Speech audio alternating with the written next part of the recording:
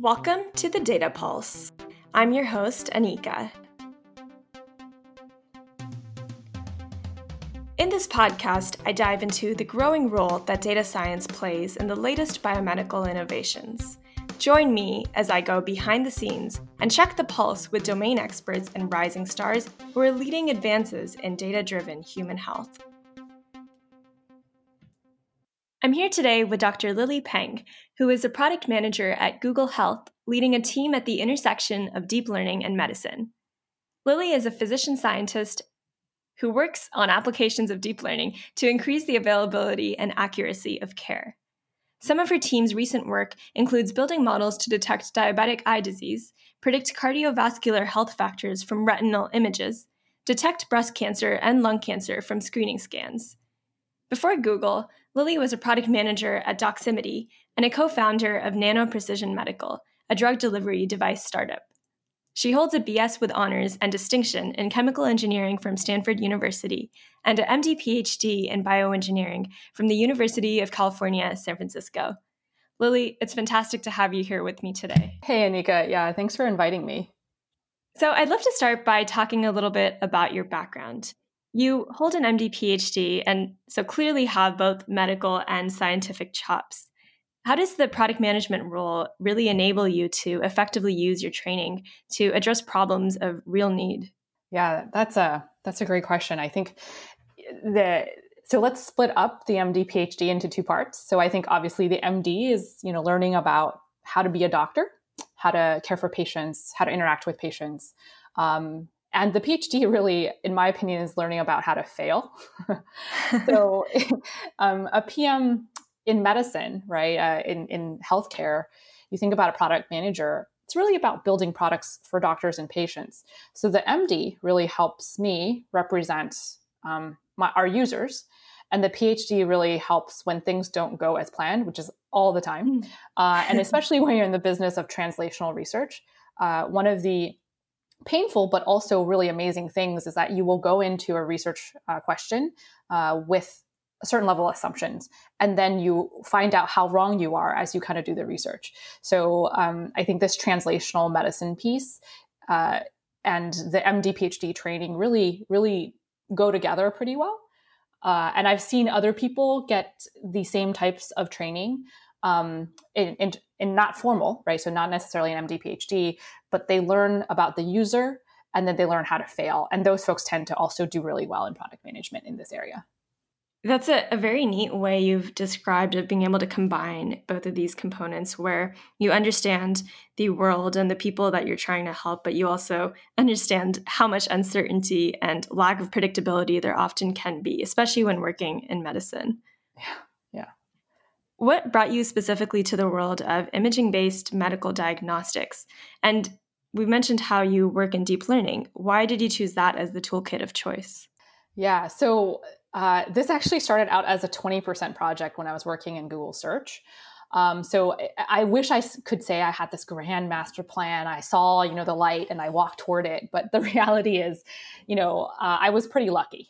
During that time, deep learning was shown to be capable of just incredible performance, right? So on par or exceeding that of humans, and just very efficient at the task of image classification. So I would refer you to the ImageNet competitions, et cetera. And so, we just thought, hey, if deep learning could be used to distinguish between cats and dogs, why not different kinds of medical images? And I think one of the reasons that need really also resonated with me was, in medical training, understanding that the supply of healthcare was just so low, globally anyway, and how much demand there was for this type of care, and thinking, wow, if you can automate or help assist in automating some of the routine tasks, you could really stretch that supply to meet more of the demand. So I think, there was definitely one of those, oh, this is super cool. And it immediately resonated. And I think that the medical training really helped me get that instinct pretty early on. Yeah, you mentioned the need being a key driver. That reminds me of one of those famous sayings that scarcity is the mother of innovation, or something like that. Yes. Absolutely. Yeah, when we're constrained is when we're really pushed to identify new solutions, and especially when there is a great desire and need for it. So, amongst other projects that you've worked on that have really moved the needle, you spearheaded the pioneering efforts in 2016 of predicting diabetic retinopathy from retinal fundus images. Could you talk a little bit about what diabetic retinopathy is and how you came up with the hypothesis that diagnosing this specific effect of diabetes could be possible from just images of the eye? Yeah. So diabetic retinopathy, which is a tongue twister, which we call DR. So DR is a complication of diabetes, and it causes vision loss, really, if not caught early enough. So doctors think about how do we screen and catch disease while it's still asymptomatic. And we do this by taking a picture of the back of the eye, usually this requires a special camera. And then looking for little lesions like microaneurysms, hemorrhages, just, it's a little bit like Where's Waldo, except Waldos are little bleeds in the eye. And it's a less fun version of it. And it's really not a new idea here because, as I mentioned, image classification of even of DR was a problem that lots of vision people were already working on, not necessarily with deep learning, but with other types of techniques. We were amongst the first to apply deep learning on to use it, but we were not the ones that identified this as a problem. I think this was a problem that lots of folks had tried to figure out, how do we scale this particular task? And so we had the benefit of seeing what other folks had tried in the area and being able to iterate on that. Got it. I guess the question even that you were specifically asking was not just to identify some of the patches in the images, but it's really what are the implications of that? I know you've talked in the past about the importance of actionability of data. How did you decide what to look for using that as a guiding principle? Yeah, so I think we generally think about problems in healthcare that are actually well defined. So I wish we could say that we're really, really innovative in every way. And I don't think that that's true. I think what we tend to do is look at problems that the medical community has already pointed out as problems and have tried various different ways of solving that problem. And so, with diabetic retinopathy, for example, there are decades of science that occurred before even screening programs showed up, right? We had to figure out how to diagnose it reliably. We had to show that, at each level of severity confers with it a certain level of risk for vision loss down the road. And all that work had been done already, which made it kind of a really good problem for us to try to iterate on and say, hey, the problem statement is pretty clear. How we grade the disease has already been standardized. And then the treatment of what we do if we found someone who is ill was also already figured out. And so then we could go in and help with a very specific task and know that if we scaled that task, we would be able to have a big impact. And so, diabetic retinopathy, again, we had good grading guidelines on it, although, the reproducibility of those guidelines we found later on was a little more challenging, but at least we had agreement. There was a lot of cost effectiveness studies that had been done on this particular type of screening and was recommended. So like the NHS, for example, in the UK has a national screening program around this. So does the government of Thailand, et cetera. And so these are things that other folks already figured out. And we really do stand on the shoulder of giants to do this work. Absolutely. So having a well-defined task and context in which you're inserting the deep learning approaches is really key. Mm-hmm. Mm-hmm. Can you describe the iterative process that you went through to actually reach the final model that was reported in the JAMA paper? Yeah, that was one of the most humbling experiences that I've gone through, because we went into that problem thinking, well, we've got grading guidelines, we've got ML, and let's just grade a few pictures, throw it in a neural net, and voila, you got a model, right? It's magic. But what we found out was that we actually had to do a lot of guideline iteration because the way that human beings interpreted guidelines was very variable. So we actually, in some ways, had to train graders to get them, grading on the same kind of type of guideline. And so and then from there we had to do lots of labeling, right? So getting physicians to give their diagnoses, and then also monitor the quality of the grading. So we would overgrade, like grade pictures multiple times, see what levels of agreement that we're seeing. And, surprise, surprise, there was a lot of disagreement amongst doctors, especially for borderline cases that was hard to define. So we found that the grading guidelines and then the quality of the grading that stemmed from the guidelines to be really critical in solving this problem. And then, training the model, I think at that point was still challenging, but, nowadays, there are so many different frameworks that you could use to do this. The training of the models does not seem to be the barrier to entry here, right? It's something that lots of folks could do once you get the images and you get the labels, and then you can do that. And then, at first we actually had to, we used one version of the grading guidelines, and then it was super unclear. And so we had to go and do multiple versions, and we had to do version control of the different type of guidelines that were used. Oh, wow. So that was one part of the challenging part. And then the other one was making sure that the models generalized beyond, the training set.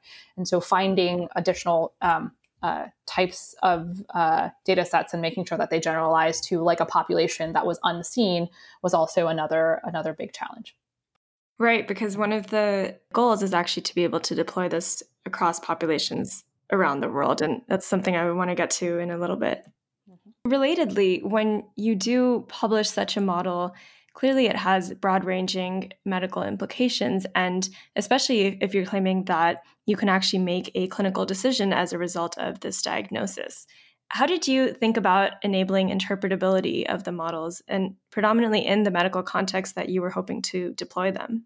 Yes. So that is one of the improvements we made since the JAMA paper. So when we did the JAMA paper, when we were first writing it, one of the things that we really wanted to get to was interpretability, and we weren't able to get that with that paper. But the next iterations, we started thinking, okay, what are sort of the attention techniques or saliency mapping techniques that can really give providers, primary care providers, a sense of trust in the system, that the system is looking at the right lesions. And also if we're making new predictions that, human beings don't normally make, or at least doctors don't normally make, we are able to explain the lesions or the features that the model is looking at, and it's not just cheating, right? So that's the biggest thing is looking after your models, make sure they're not memorizing things. Right. And so that's been one of the bigger work streams going forward since the JAMA paper. Yeah, got it. Really picking apart the importance of features is key. Yeah. So nowadays, the saliency mapping and attention modeling, that actually becomes another part of our modeling work already, like a kind of a natural, like we build a model and then we want to know what it's looking at. It's coupled, I think, to a certain extent. And we've definitely seen cases where we've seen an AUC of like 1.0 or like 0.99, super high. And, we've now taught ourselves to be extremely skeptical of high AUCs, right? And even in papers and other places where they give an AUC, but no confidence interval. Right. Or there is a confidence interval, and it's, and it's super tight, but it's like your N is super low. Right. And it's very clear that something's overfitting.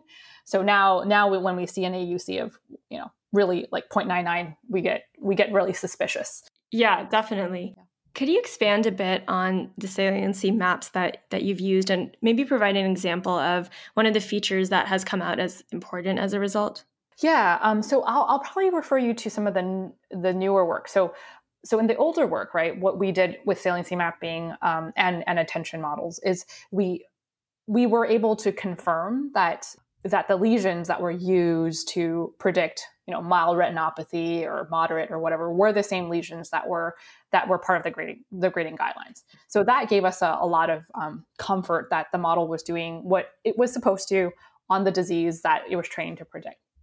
I think from then on, we started trying to predict things that were not as obvious on a 2D photo, but maybe if you had a 3D scan of the eye, or some other ancillary information, you were able to kind of kind of get that same output from a 2D image, right? So one of the things that that we've done since then would be what we call like 3D DME, right? Which is from a 2D image, figure out if there's swelling in the macula.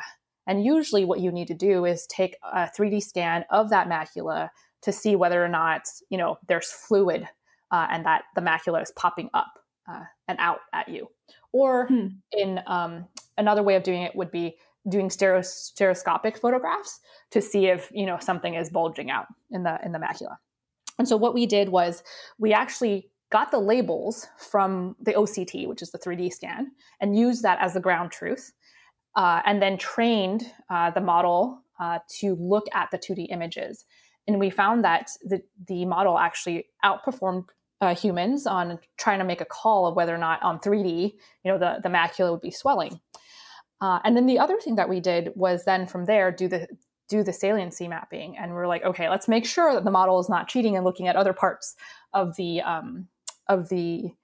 picture. And of course, it's the mapping is around the macula, right?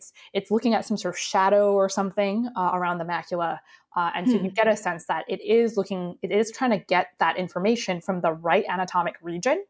It's just seeing additional things. There's just additional patterns in the pixelation that clues the model in to that this is elevated even on a 2D image. So that's been one of the places where we've seen the explainability of models work out pretty well.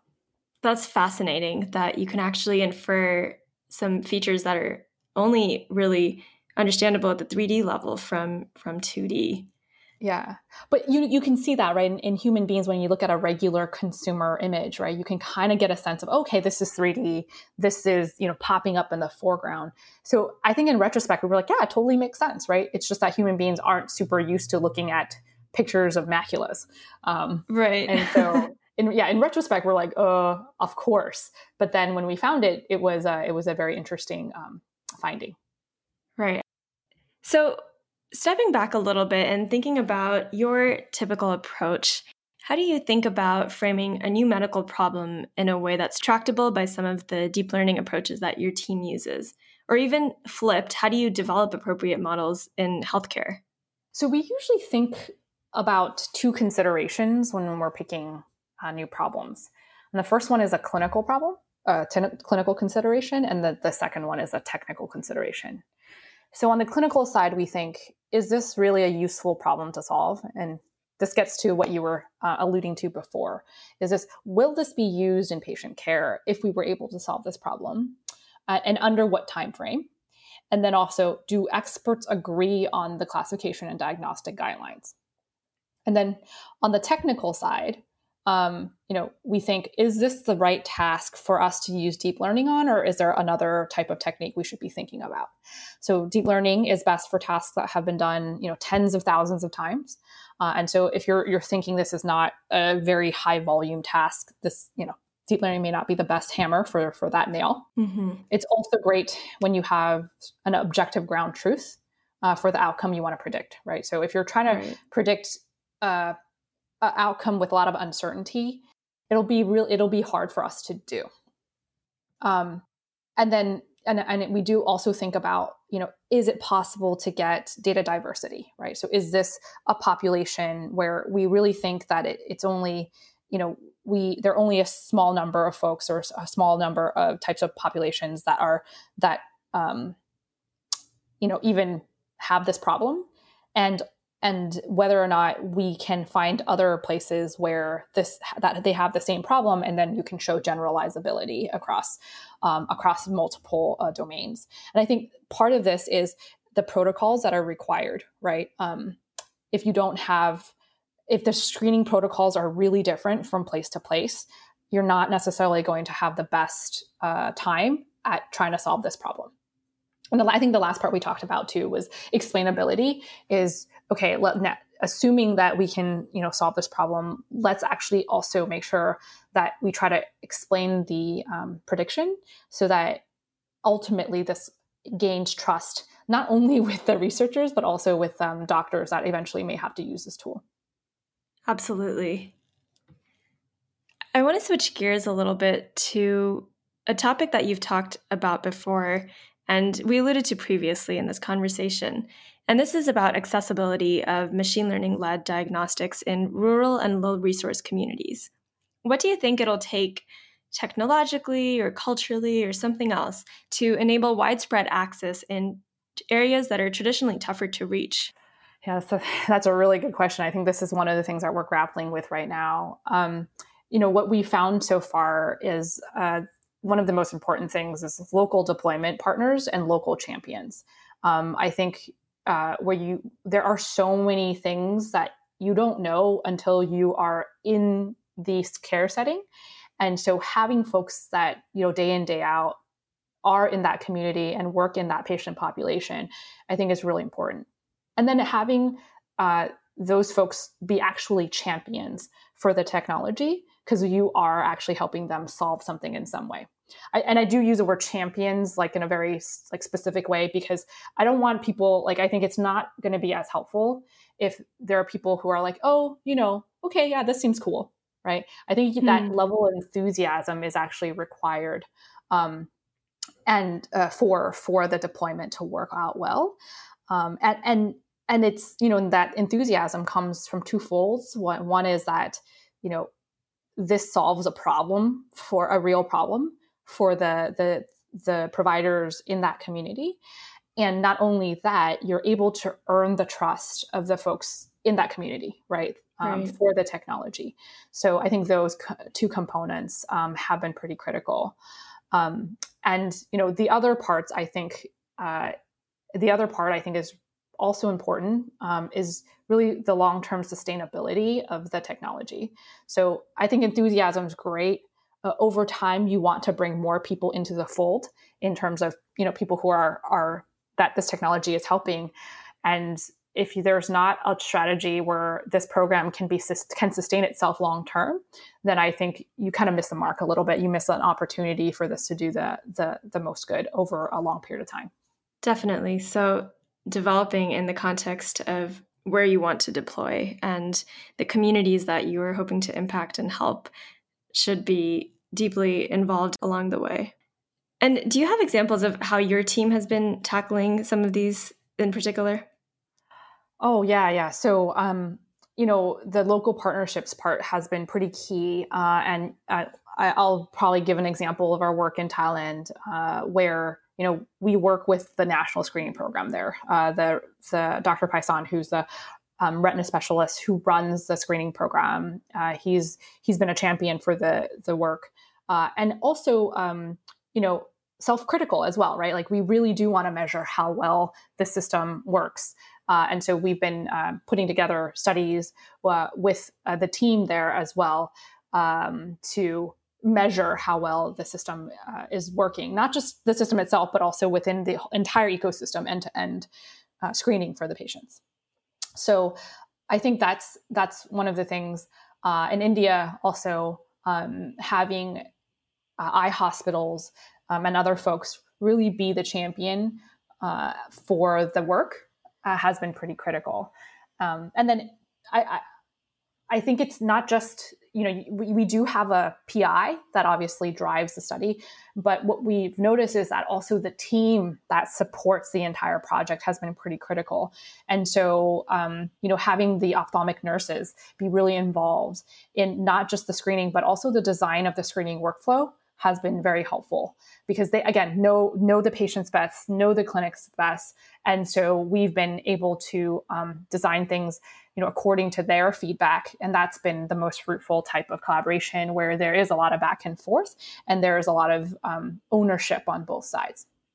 So, and I think the last part we're trying to work on is, what is the right incentives for adoption? And you have to build in the right incentives for the provider, but also for the patients.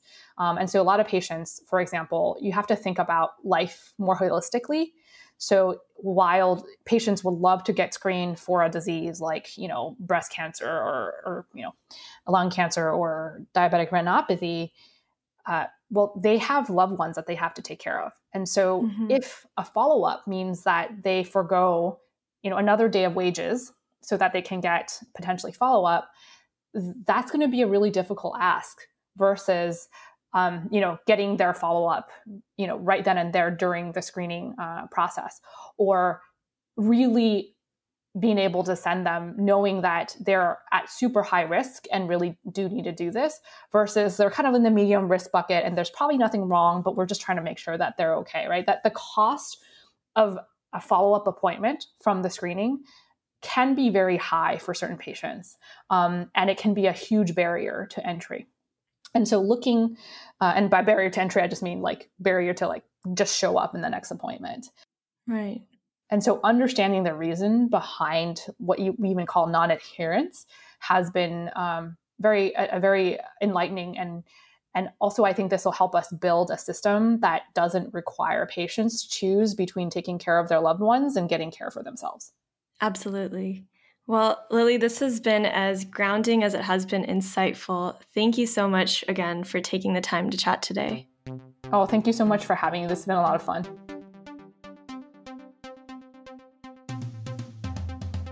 Thanks for joining me on today's episode of The Data Pulse. If any of the terms used in today's conversation were foreign to you, feel free to check out the podcast glossary, where I've included definitions and links to resources that my guests have shared. Be sure to tune in next week to once again get a sneak peek into the pulse of data-driven biomedicine.